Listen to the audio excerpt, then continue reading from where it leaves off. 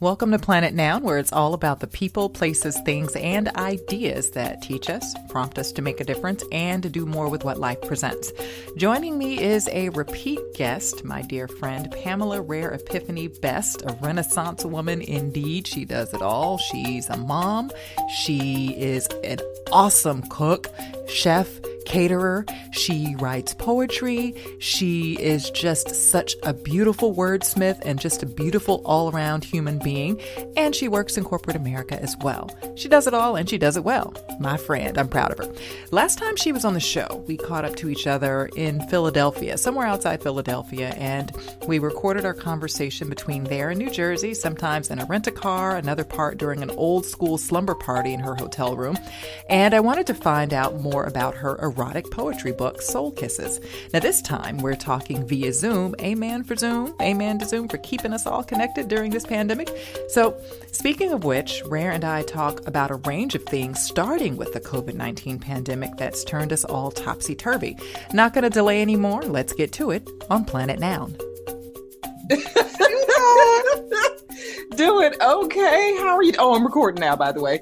How you doing? Oh, so good to see you. I'm good. It's good to see you. I'm living for them earrings. I'm living for them. Oh, girl. I love them. You know the paparazzi? I love a dangle. Yeah. The paparazzi. Me and the paparazzi. Y'all friends. I got so much stuff. I keep them in business. But who been messing with you? You know I have hands will travel. Look, try Jesus, but not Don't me. try me. Because I have hands.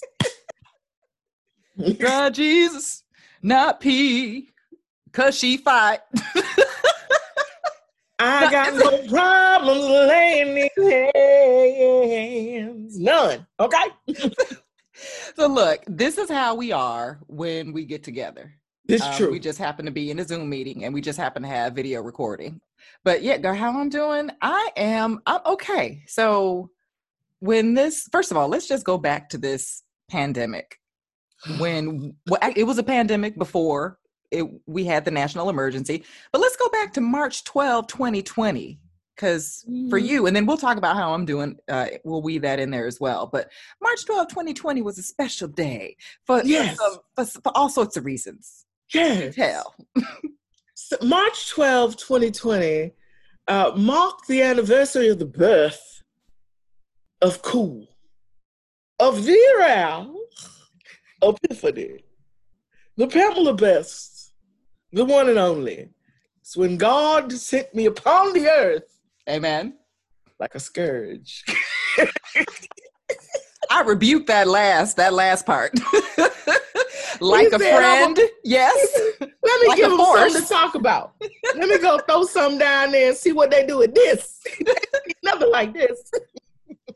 Like a friend, like a force, like fun, like all that. Yeah, like a whole lot of stuff. Yes, the anniversary of my birth. And that was also the same day that the national emergency was declared. Yes. And so funny that it was also the day that I contracted coronavirus. Wait. Okay. I didn't know this. Yes. I knew you were ill and you thought, okay, tell that story, please. So, you know, what I didn't know at the time was I went to work on my birthday on that Thursday. I took the next day off because I had a bevy of doctor's appointments that next day. And I was like, okay, cool. And, you know, you feel something, but, you know, it could be a cold, it could be whatever. Because, you know, I'm going through menopause, night sweats, all kinds of stuff. So I keep the sniffles because I have it like, you know, the Arctic tundra in my apartment. And then went to work that Monday.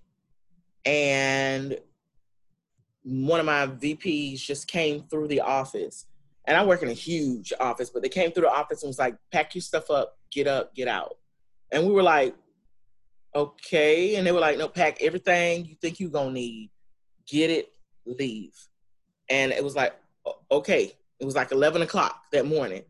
And so packed up everything and left the office, and found out later that evening through an email that they had a positive test for COVID for someone in the office, and that we had all been exposed. What I didn't know at that time was that the person that was positive for COVID was the person that sat right in front of me. And so I was, oh, okay.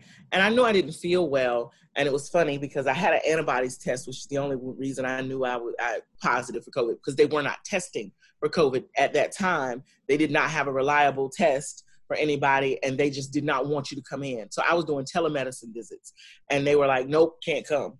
Like, if you have problems breathing, that I was to call them, not 911. I had to call my doctor. The doctor would call 911 to inform them that I was possibly COVID positive, and they would send a specific ambulance service to come get me if I was having breathing distress. And I said, okay, cool. And it was bad. There were probably only 2 days in that couple of weeks where I was afraid to go to sleep because I felt like I wasn't going to wake up. Like, it was just, the coughing was making it difficult to catch my breath. And I felt awful. I had no sense of taste, no sense of smell. Couldn't, I had no appetite for that period. It was great for the diet. Now, it was great. I lost like 26 pounds in like 3 weeks, but it was horrible. I felt bad, but I was trapped in the house, and I was trapped in the house with my son. And my roommate was walking around with a bandana tied around his face. Like I had the bubonic plague. He was like, no. But so like where I was, like my son, I made him stay in his room. And he's been on, since I weaned him off his regular meds, he's been on his whole regimen since before coronavirus. So he takes his vitamin D3, he takes his vitamin C, zinc, he takes a probiotic, he takes some turmeric, an elderberry blend. So he's been taking those every day since before all of this stuff. So he doesn't get so much as a cold. So he was running around like, okay, lady, whatever. What COVID? Like, now, but he is very COVID, he's not COVID paranoid. He's very COVID careful. Like, my child don't leave the house. Mm-hmm. Like, he might, if I go to the store, he'd be like, bring me back, but he's not going.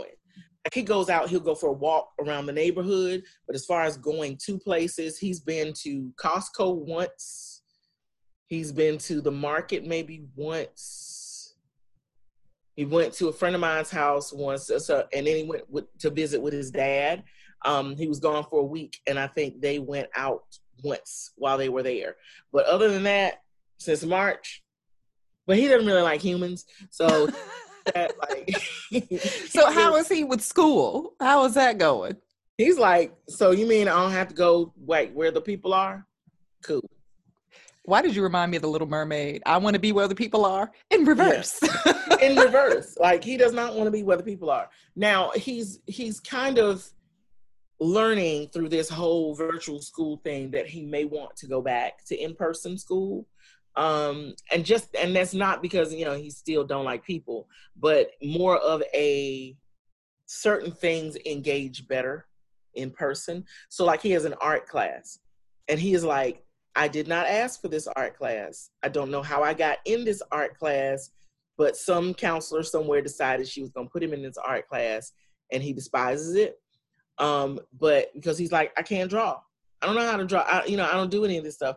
Now, I don't think that's completely true. He does pretty good with what he does, but like, getting him to do it is like pulling teeth on a wild feral cat. Cause he just don't want. He's like, I don't want God. Boy, draw this picture. So they have writing prompt. They have drawing prompts. Mm-hmm. They have the drawing prompts, and she work on shading. So now he's got to look up, like, what is shading, or what is this, and what is that? I don't know how to. Okay, let me figure out how to do this. And so what it does is they have to draw the pictures, and they have 5 writing prompts a week. So you have this, they tell them you spend about 15, 20 minutes on each one.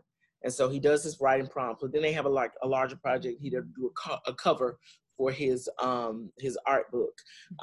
And, you know, you have to incorporate the 5 things about you. And so it took forever because he kept thinking, I can't write these 5 things about me. I don't know, blah, blah, blah. I was like, get your life together. You're going to have to do it. So it took him a while, but he got it done. And so what he did was he drew, it was like a head. And it has these weird kind of just lines for eyes, nose, but he has the headphones on the head, and the headphones represent his love of music.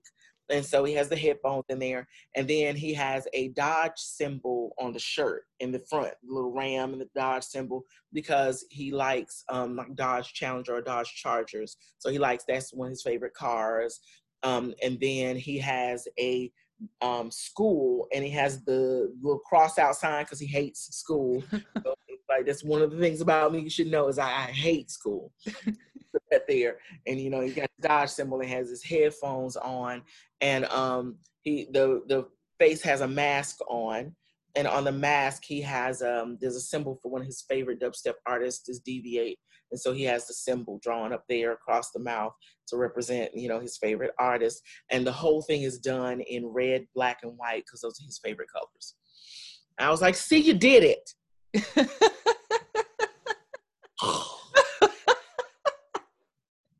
I was like, oh my gosh. Up there. You should draw food because you love food. Wow. So you had COVID. I remember seeing on social media that you were sick and you thought you might have it. So so you found out later that you actually did have antibodies test, found out later.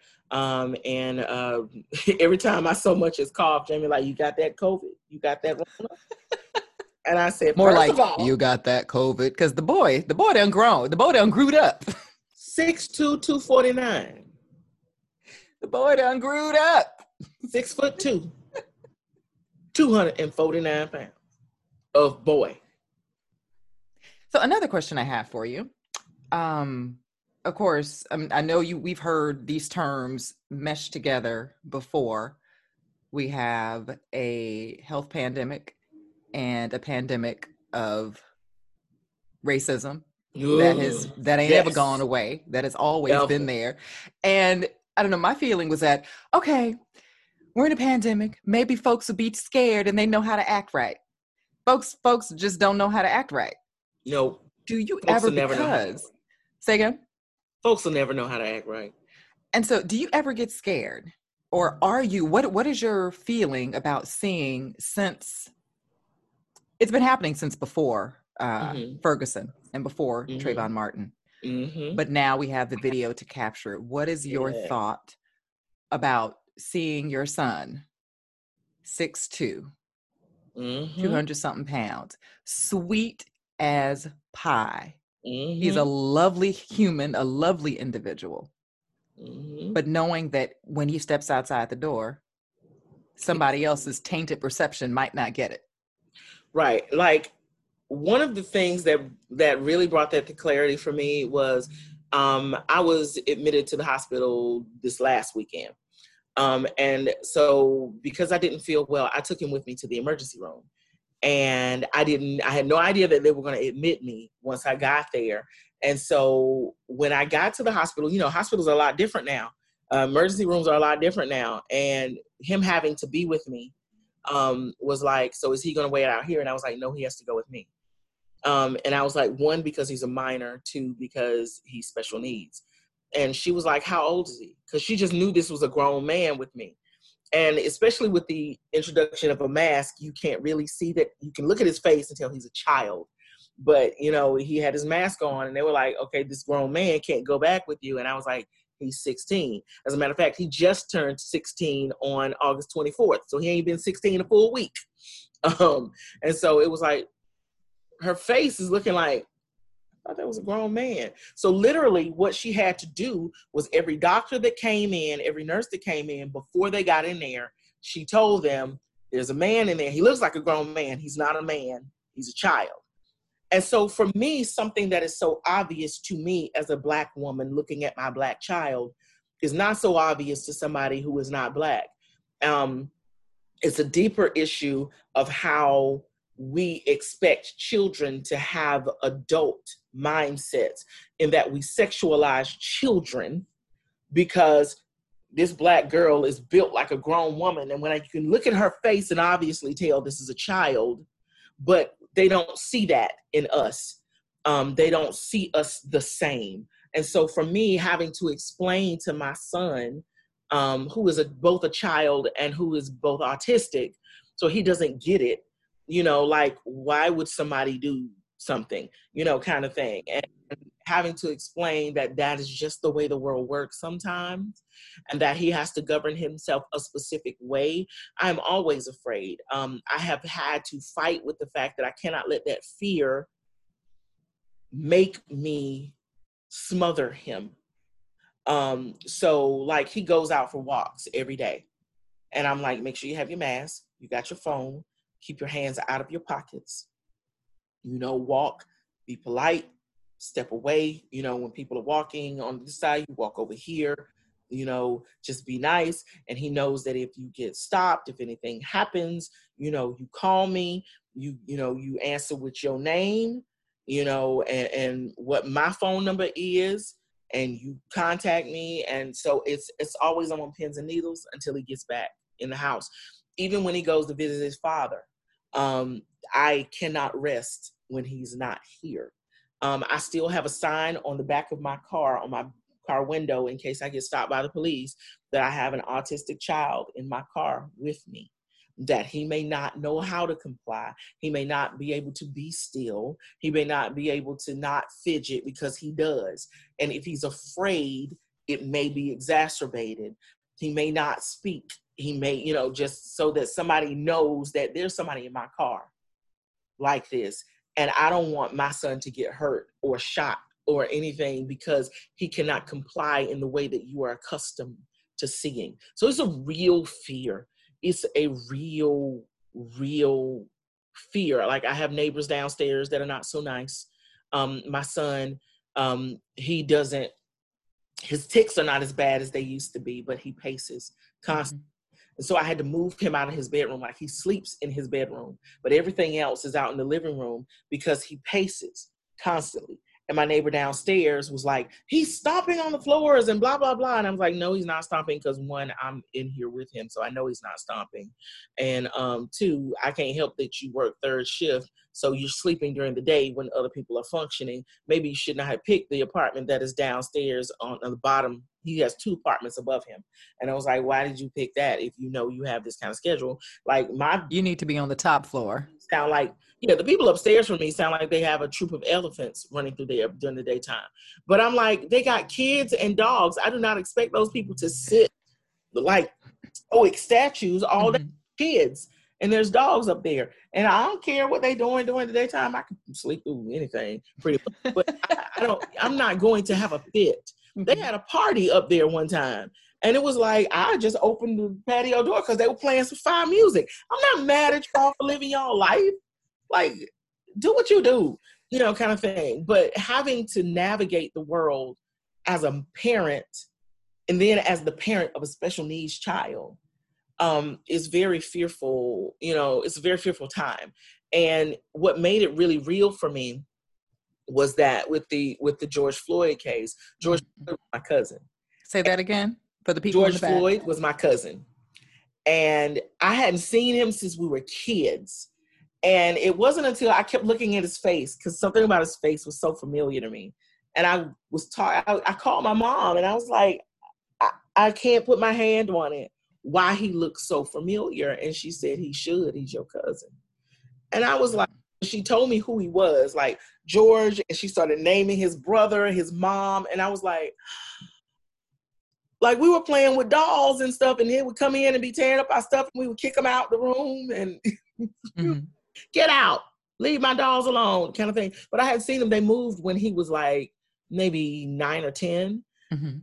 And so I hadn't seen them for, 30 plus years. But it made things really real, because I remember I was at his mother's funeral. There was just so many things, and for, that meant something when he called on his mother, kind of thing. And it made things extremely close to home, that are happening. As a parent, I was devastated with Trayvon Martin.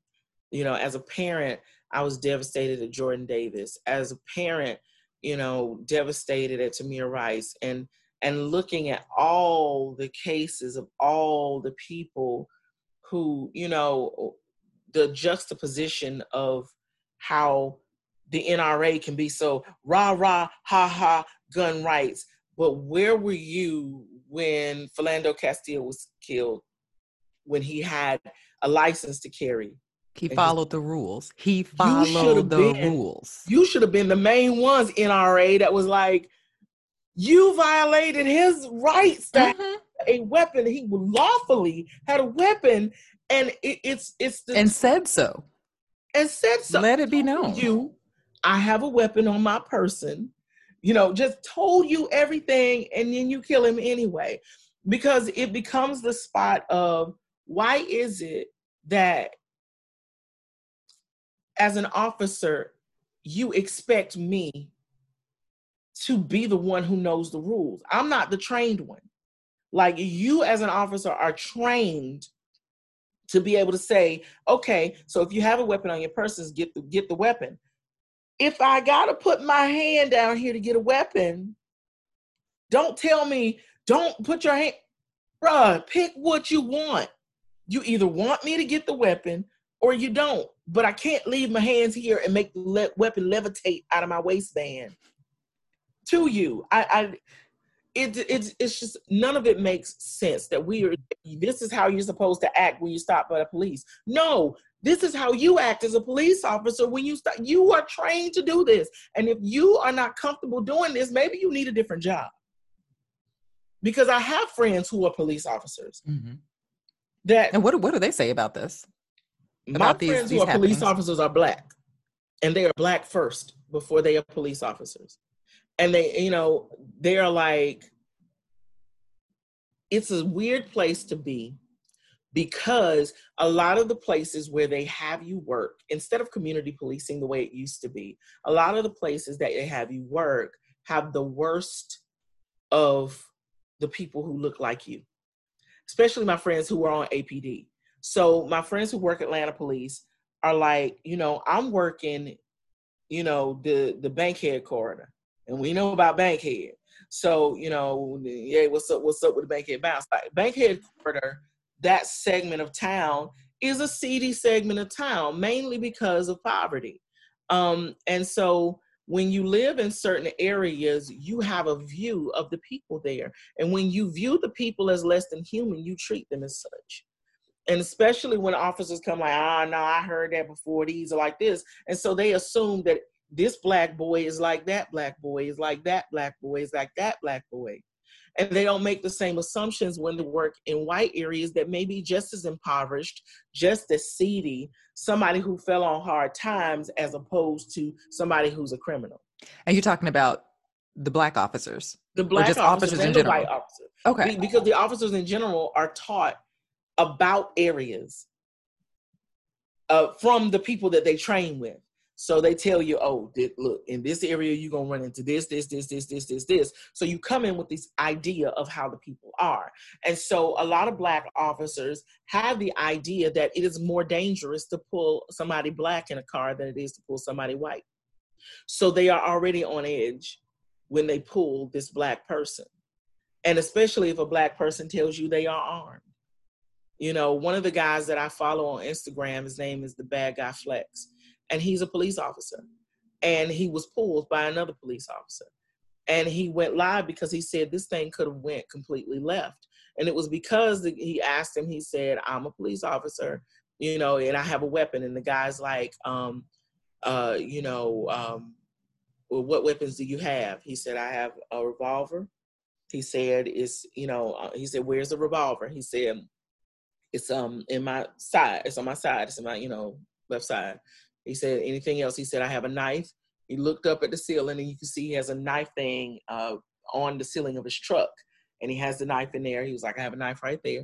And he said, I have my service revolver in my glove box. And then he said, okay. And he said, can you, he said, show me your weapon. And he said, I'm not reaching in my waistband. He said, you're sitting here with your gun trained at me. I'm not reaching in my waistband. He said, call your supervisor and have your supervisor come. And he can get the gun out of my waistband while you are standing there. He said, but I'm not reaching. I'm not giving you the excuse to shoot. And this is another police officer. Right. And one of the things he said is that if you ever feel uncomfortable in a situation like that, if it's night or it's whatever and you're pulled, he said the first thing you do when that cop pulls you, if your phone is up on your thing, is you call 911.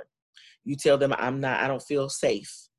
And they will send out other officers, but I would keep them on the phone while I'm on the phone with them. So 911 will be able to record everything that happens at this call. Mm-hmm. And he said that the guy pulled him because he said, I noticed he took this particular route to get to the highway as opposed to going straight down this other street and going down the highway. And why can't he drive where he drives? That's why he said, liberty, freedom.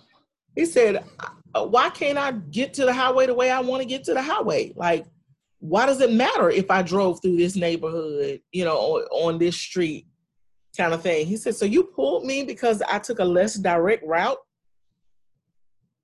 to the highway? That's not a crime. That's not breaking any traffic laws. None. I got pulled coming from a studio session, and it was hilarious to me that the guy pulls me. It was like close to midnight, and he pulled me, and I pulled over, and I actually had somebody on the phone with me. And he pulled me because the light, where your tag is on your car? Mm-hmm. Some cars have a light over the tag, right? And he said, your light's out over your tag. That light's probably been out since I had the car. I ain't never looked back there and seen the guy. It ain't like I've been behind my car at night. And he said, the light's out over your tag, and I didn't know you had a tag on your car. I said, you apparently did because you pulled out behind me, and your lights would show you that I have a tag on my car. So why are you really pulling me over?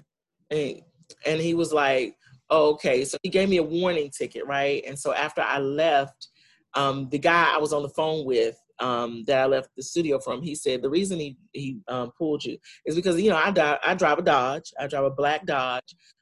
He said he probably thought you were dealing over here. It's a car that's unfamiliar. Mm-hmm. You got the tinted out black Dodge, out here. So he probably thought he was going to find something on you kind of thing. I said, well, he might find a couple of recipes and, some other stuff in the car, but I ain't got nothing else for him, shawty. Ain't nothing else in here. But it was like, you pick these BS reasons to stop people. And it's like, you want a confrontation? You're bored. You want something.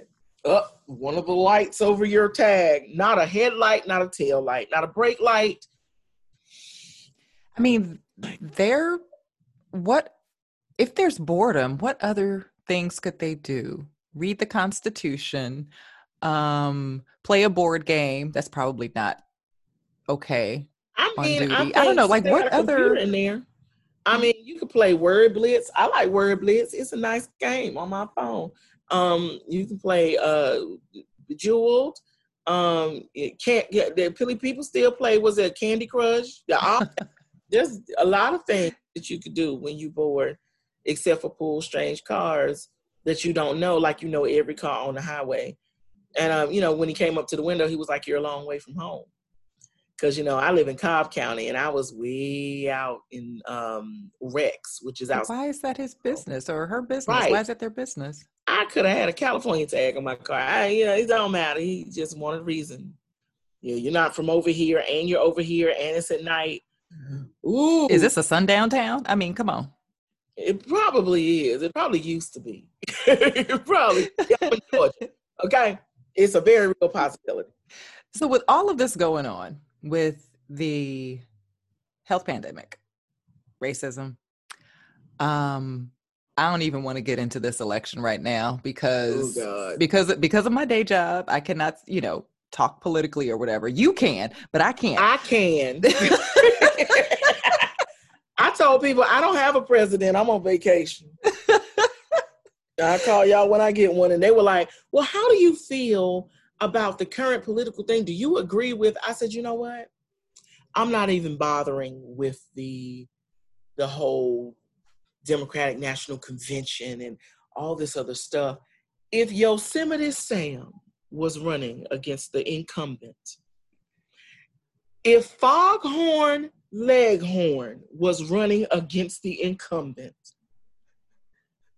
if Mickey and Minnie Mouse, Goofy, Mario and Luigi, Sonic the Hedgehog, you know. What about Kanye West?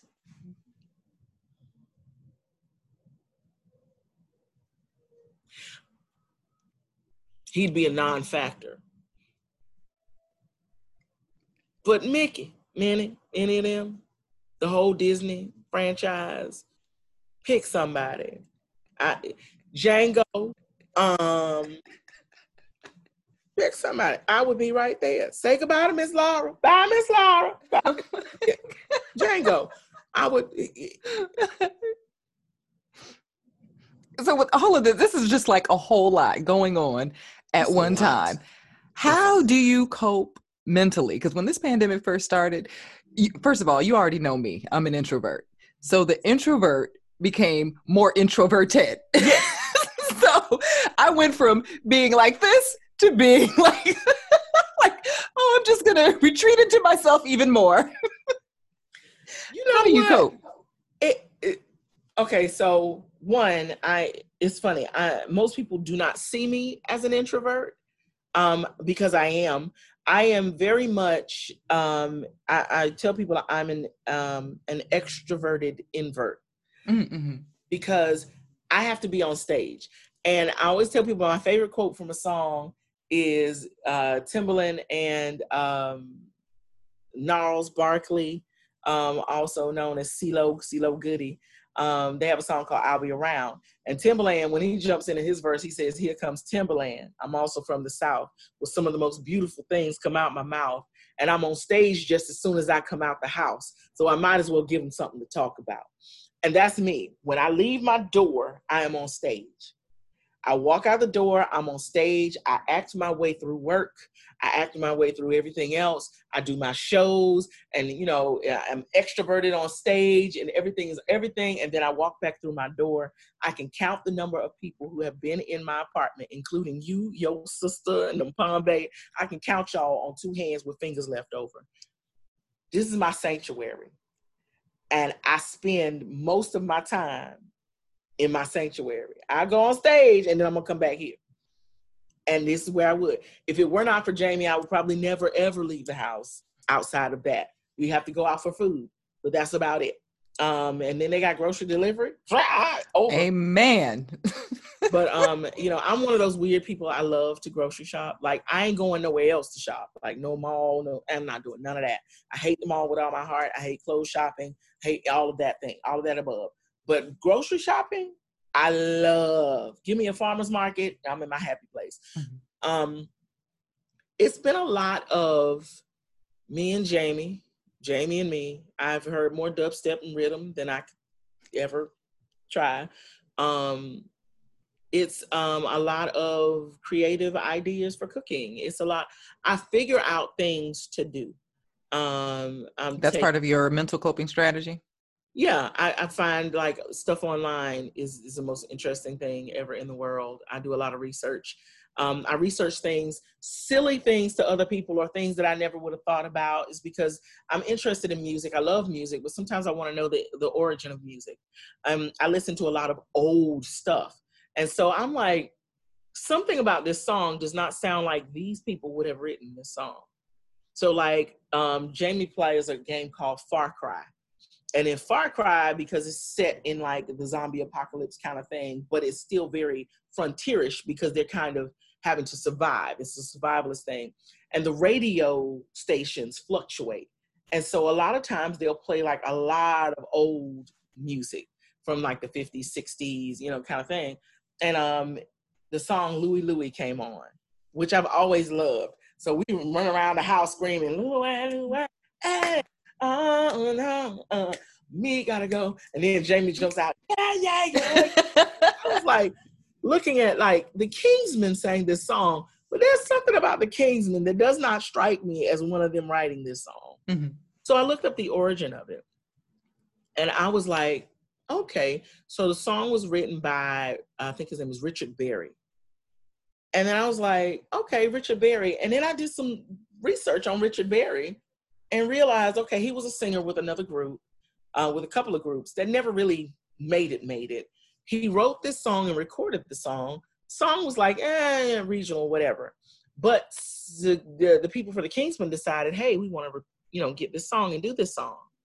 Became a monster of a hit. Monster hit for the Kingsmen. And he was getting married at the time that he sold the song. And so he sold the song and the rights to the song for $750. And that $750, bought them the song, but he had no residuals, no rights, no nothing. So he got nothing from this record. And it wasn't until about 1993. Was it 1993? No, it was 1983. 1983, a company in California Cooler, decided they wanted to use the song. But there was a stipulation in the contract for being able to use the song that required the signature of Richard Berry. So they had to find an attorney to go find him, living on welfare in his mother's house in California. The attorney said, hey, they need to sign for the, rights to use the song. And he said, okay, cool.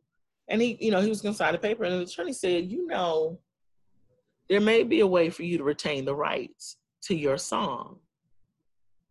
The record company settled with him that year and made this man a millionaire. Deserved.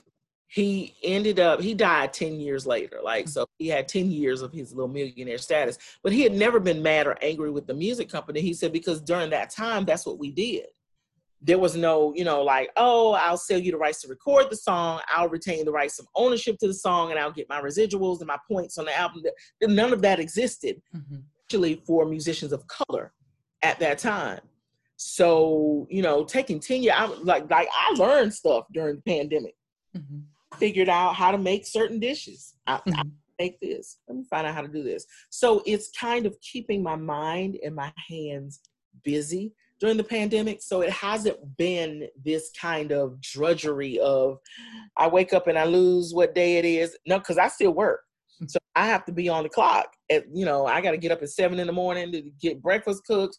And then I got to get online and I got to work and I got meetings all day and everything else. So nothing as far as work has changed for me. And that's a blessing because there are a lot of people who don't, have not been working, have not had the opportunity to work.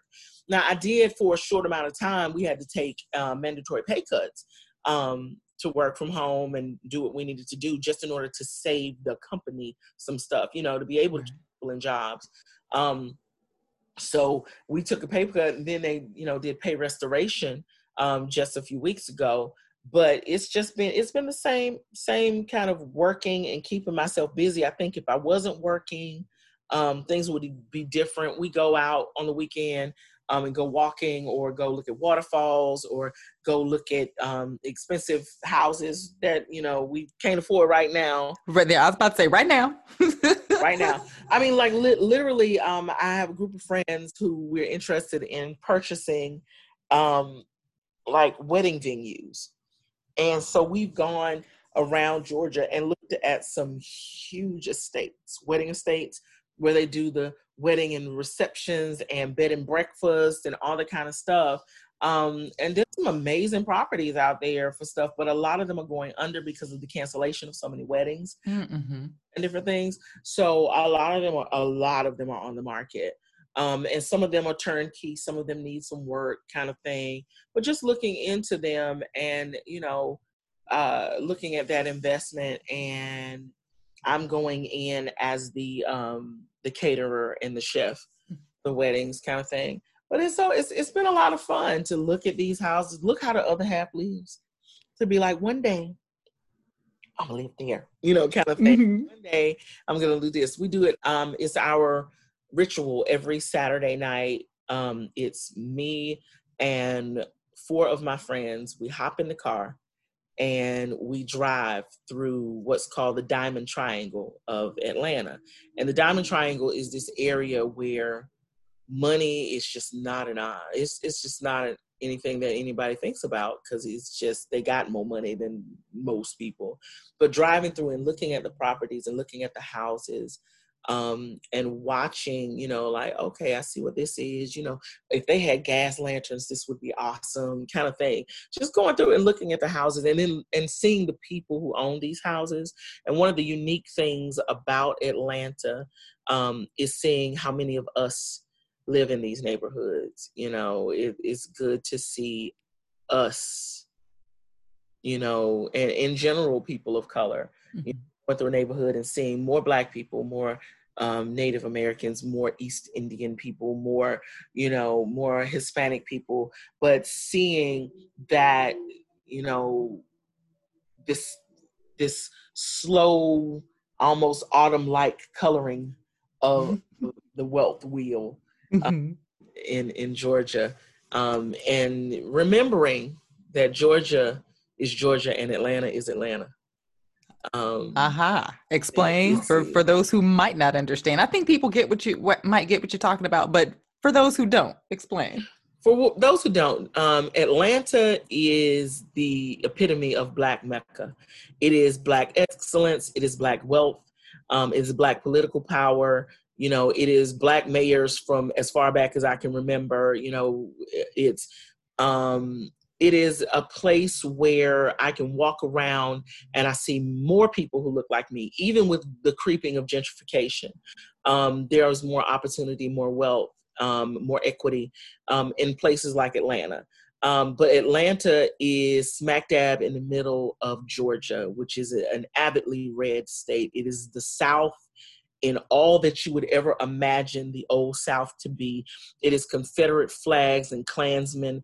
It is, all sorts of inequity and sundown towns and racial inequality and hatred. It is the Ahmaud Arbery can't jog through a white neighborhood. It is the Klan meeting on the top of Stone Mountain.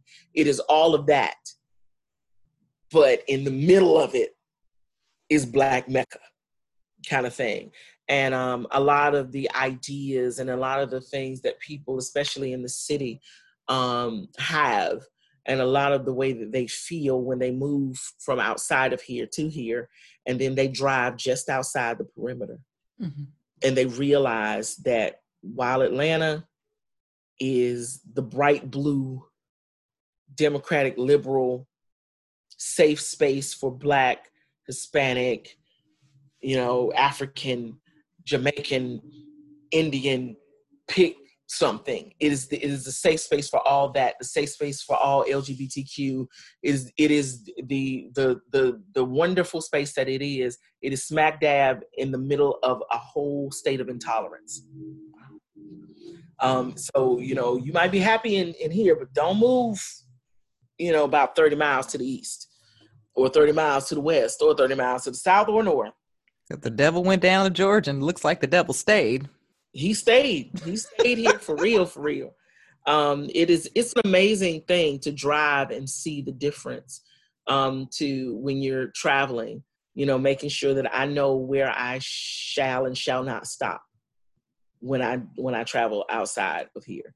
If I'm going home to North Carolina, I know where I will and will not get gas. I know what exits to get off of. I know which ones I'm not getting off of. In 2020. In 2020. Especially if I'm driving at night.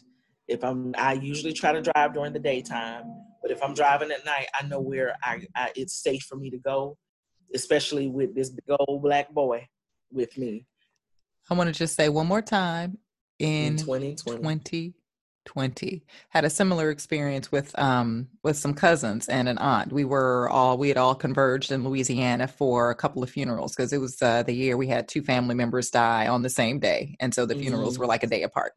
And so one cousin, Linda, you met Linda.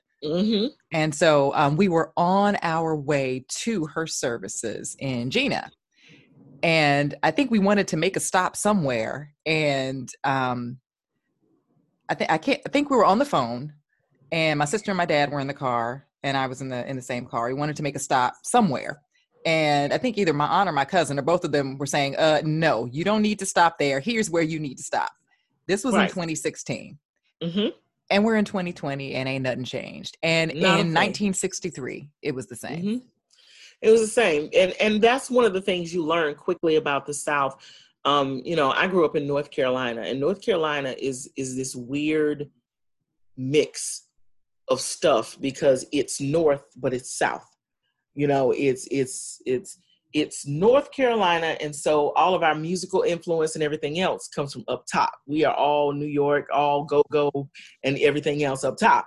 But then it's like, cause I had never heard a lot of the music that was Southern Florida, that was, Booty Shake and all the stuff that was Miami. That was never where our influences came from, but it is still the South in all of its Southernness. And it's driving from North Carolina to Huntsville, Alabama, was always an adventure because there's certain places, when you're going through Anniston and Gadsden and all these little places, there are pockets of places in Alabama. When we were in school, when we were at Oakwood, we would be traveling to certain places, especially if the choir had to sing somewhere, certain things, but they were towns that we were told never to stop in because they were sundown towns. And they really were sundown towns in the 90s. They were sundown towns from the 60s. They're sundown towns right now, where you are just not welcomed. You're not comfortable there because they don't want you to be comfortable there. It is, I just want to stop and get gas. That's all I want to do. Or stop and grab something to eat. And you can tell immediately when you walk into the place, whether it's a Waffle House or whatever, from North Carolina to Florida, to Alabama, to Tennessee, to Louisiana, Mississippi, it is still the South. In 2020, there are still spaces that are just not tolerant of anything that is not white, that is not straight, that is not male, kind of thing. And it's still as dangerous now as it was in 1963. Wow. They might not have the signs that say N-word, don't let the sun set on you here, but it's still the same. I think you're saying it's still the same feeling. It's still the same feeling. Sentiment. Same sentiment. There are still, there are understood whites only spaces. When you walk in and people are looking at like, for me, I walk in and all of my 6-foot locks, dark skin glory. And it's kind of like, like your kind ain't from here. You ain't from around here. If you were from around here, you would know better, kind of thing. And, I'm aware. I'm too crazy to be scared. But I'm aware of where I am. Mm-hmm. So I'm aware that, when I walk into a space, I usually do not walk into spaces unarmed. And that's just because I travel. And when I travel, I am usually armed. Because I want to be able to defend myself, even from the people who are supposed to be defending me. 2A. Mm-hmm. So it's 2A applies to everyone. Everybody. I was just talking to my roommate about buying some new hardware. So I always speak in that term when my son is there. My son wants to go to the range, and I'm like, bro, I don't know if I trust you. Like, Mom, I would never shoot you. I don't know about all that. Now, you might get mad. And it's like, I said I want to go to bed at 2, But, I'm thinking about taking him eventually. But, it's one of the things that growing up shooting guns in the South kind of thing is that the last thing you ever want to do for someone who is really,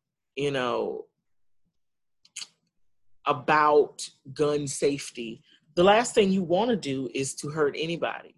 Like, I would never want to discharge a weapon and take someone's life. I don't ever want to do that ever.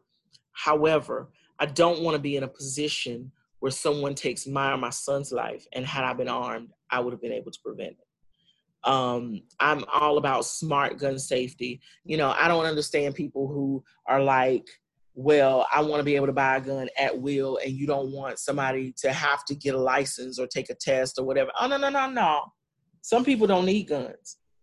And, when I was having some more, some personal issues with depression and anxiety, I got rid of my weapons because I did not feel safe with myself with them. So I made sure they're gone, they're out, I'm good, kind of thing. But I'm smart enough to understand that weapons in the hands of the wrong people, are not items of defense. They are not. I don't know a reason in the world, from coming from a hunting background, that I would need an AR-15. I don't know a reason in the world that if I'm not in active combat that I need an AR-15. There's certain weapons that I'm like, I don't even know why they're available to the public. Like, why would you need it? What do you need it for? Unless you're trying to arm a militia. I don't know what you would need it for. But as weapons of defense, I mean, take all the precautions, get the licensing, get the training, do all this stuff the same way you wouldn't let somebody get behind the wheel of a car. I was just thinking the same thing. Everyone doesn't need a license. Everyone does not meet the qualifications to have a license. Yeah, you got to get a special license to get your CDL to drive a truck. Everybody who drives a car can get an 18-wheeler and drive and maneuver that thing in traffic, because it's dangerous to the other people around you. It's dangerous to you, kind of thing. So I'm like, I don't understand the problem with training and a license. There are people where they're like, we wanted to make sure that everybody has a right to have their weapons. Yes, but there are people who are sick, who do not need access to weapons. You don't make certain drugs accessible to everybody. You have schedules. Right? You're like, oh, everybody should have access to this great painkiller. Yes, they should if they need it. And if they don't, they shouldn't have access to it because it's dangerous to them. Mm-hmm. Yeah. You want to apply it to everything else. You don't want to apply it to guns. Yeah, that makes total sense. I think, what was it? One time I had a surgery and I had to go to the pharmacy. I was groggy. One of my friends picked me up from the hospital. So groggy, I just handed her the pharmacy slip from the doctor. And I can't remember. I didn't have the right, I don't know if it was a signature. It basically was something I needed. I think it was a special number from the doctor that basically said this person is authorized to dispense this potent painkiller. This narcotic. And I don't care. It doesn't matter how much pain I was in. They were like, if you don't have this number, you ain't getting this particular painkiller. Exactly. And it should be something equivalent for, which is what you were saying. There's nothing wrong with having schedules for medicine, different classes of medicine. Mm-hmm. There's nothing wrong with having licensure for guns. No one is saying take the guns. No, right. I've never heard that. Take all the guns away. I've never heard that. Never heard it. My mother has an arsenal, and half of the guns my mother has are illegal now. But because she had them before a specific date, before licenses was required for specific weapons, she's fine. She's exempt from that. And my mother has probably had to pull her weapons twice. But my mother lives alone. She's been alone since my father died in 1998. And, I'm, fortunate that my mother is doing well. But if you roll up on my mama, she gonna put hot lead in you. And that's just how it's gonna work. And she doesn't want. But my thing is that she has to be in a position to protect herself. And so she does so. She ain't running around gun wielding crazy lady, everybody that got a dog in their yard. She's not the person that reaches for, I'm going to reach for the gun when I want to stop the fight, kind of thing. Or I want to start the fight because I got a gun to end the fight, kind of thing. And we run into that a lot, where it's a lot of people who pull weapons when a weapon is not needed. When we disagree, we can disagree. If I don't like what you said, I know how to get up and walk away, kind of thing. A lot of it is the same as alcohol. You know how alcohol is called liquid courage. A lot of time we have steel courage. Mm-hmm. Normally walked away from, that didn't have to become a confrontation, become something worse because we're armed. and we feel like I can get away with it because I got a gun. I ain't got to back down from you because I got a gun. And it's like, sometimes you just need to back down because the argument ain't worth it. But you can't screen for stuff like that, though. You can't You screen for license mental health somebody issues like that because people Right. can hide certain things. You can't screen for that. But I think people need to change the way that they look at their weapons and the way that they look at guns, because it's insane. Like, everything does not become a killing offense. You looked at my girl. You looked at my boyfriend. So now you want to put a gun to somebody's head and kill them. You're walking through a neighborhood at night with your hoodie on, and I don't know you, with Skittles and a sweet tea. So I want to follow you, even when the police tell me not to follow you. I'm gonna just follow you because I can, and because I'm the patrol. I'm Robin Hood of this neighborhood. I can do this kind of thing. And then you jump out of the car and you decide that you want to initiate something with a child who is afraid at night, who has youth on his side and adrenaline. So he starts whooping your behind. I can't decide in the middle of a fight that I'm losing that now I get to shoot and kill you. A fight that you Stayed initiated. in the car. I initiated it. A situation that you created. Right. A situation And did that not is one have of to the be. things that I've always hated about the stand your ground law, is that the stand your ground law kind of gives you a caveat that I can start something, but the minute that the tide turns against me, then I'm allowed to use lethal force. And that's stupid to me. Like, you should have stayed your butt in the car, like you said. Why'd you start? At worst, had you just left that gun, or had you not confronted this boy, this wouldn't have happened. But even if y'all had been in a fist fight, he would have got, okay, after he sufficiently handed you your butt, he'd have ran all the way home. And then he'd be alive and you'd be alive, and y'all would have this discussion at a police station the next day. That's another thing. It's okay. It's okay to walk away. It's okay to cuss somebody out from here to heaven. Cuss that much if you want, but walk away. Nobody wants to walk away because we've made it look like it's weak. Like, to walk away is to lose something. And it's like, you didn't lose anything. Like, if I don't like you, what do I care that you said something about me? Right? Like if I don't like you and you're not important or vital to my life, then why do I care what your opinion of me is? You know, it ain't what somebody calls you, it's what you answer to. Mm-hmm. So if I'm walking away and you call me out my name, then I don't answer to that name. I don't respond to that name. And why do I give you the power over my emotions to drive to a point where I feel like you got to agree with me, or you got to take it back, or I'm a bit your behind because of that? Now, granted, I am have hands will travel. I am quick at it, kind of thing. I'm not anti-fight and anti-violence. Anybody who knows me know I'm not even going to deny that point. But the thing is that in order for me to fight you, you really you gotta touch, hurt my son. You gotta literally touch me or somebody I love for me to want to just fight you, kind of thing. Like, so I'm hearing you say words can't do it to me. They have to commit some form of assault, whether it's a low-grade assault, Right, like a push, or a higher-grade assault. So essentially, a person has to commit a crime in order for you I'm all to lay about hands. defense. I'm all about defending myself. I be like, okay, don't come unless I send for you. But if you come over here, I'm gonna send you back to where you came from.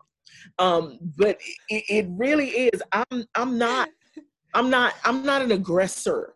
Meaning, I'm not the person that's going to jump in your face and be wanting to, jump on somebody and hit somebody and slap somebody and spit on somebody and do all this other stuff, because there's no point in it.